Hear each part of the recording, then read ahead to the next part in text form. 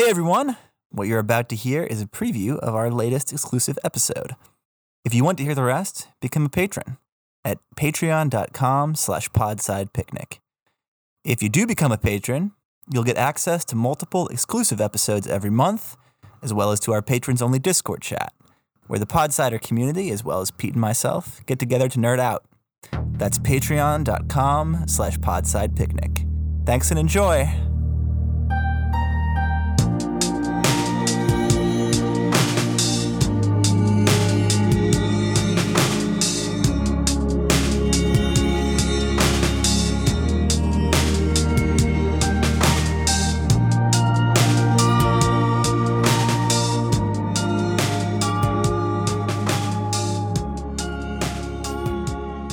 Yeah, so there's actually, I don't know, Manu Sadia is a very, very smart guy. He wrote a whole book about the economics of Star Trek.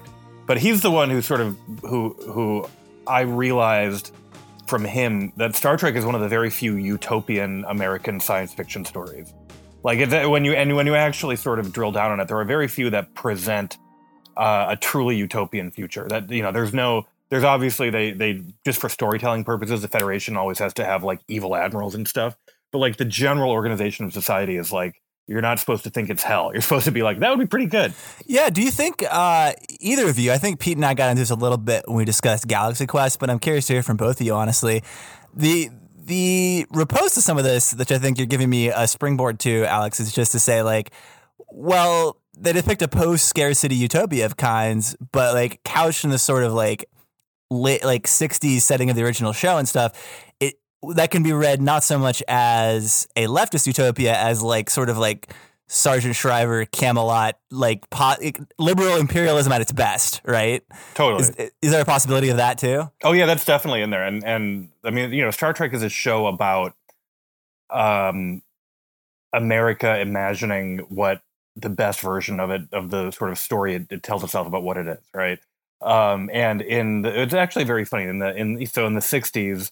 It's like in a Cold War with a just a purely evil race, you know, like the Klingons have no consistent societal characterization beyond being evil throughout the entire original series.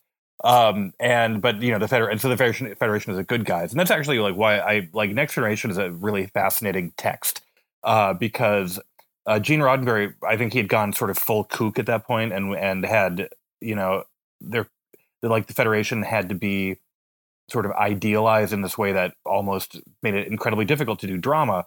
That was like the you know, the end of the Cold War, end of history version of the Federation, right? But so it is a comforting story about, but you know, and I don't really like, if we're talking about American myth making, I do actually think there's some use to trying to figure out what it would look like if we did actually live up to the values we espouse but don't practice. So because, you know, the alternative sort of is this very bad trend in modern Trek and modern TV and modern genre fiction of being pseudo realistic in a cynical way, but the cynicism isn't earned, right? I think of it as like post 9/11, like, this is just the way the world is, and if you think it could be better, you are naive, and that just like infuses so much genre fiction. I really do think it's a post 9/11 thing. That's fascinating to me, because like when I think about post 9/11, that's when like that was the end of irony in some ways. Like I remember like regarding patriotism as some sort of brain disease on 9/10. 2001. Yeah. And then afterwards, like a flag went by and I started tearing up. Yeah. Well, so we're getting pretty far afield with Star Trek 4, but yeah, that's why I think like when you look the way it plays out, and there's a couple different sort of ways I always think of it.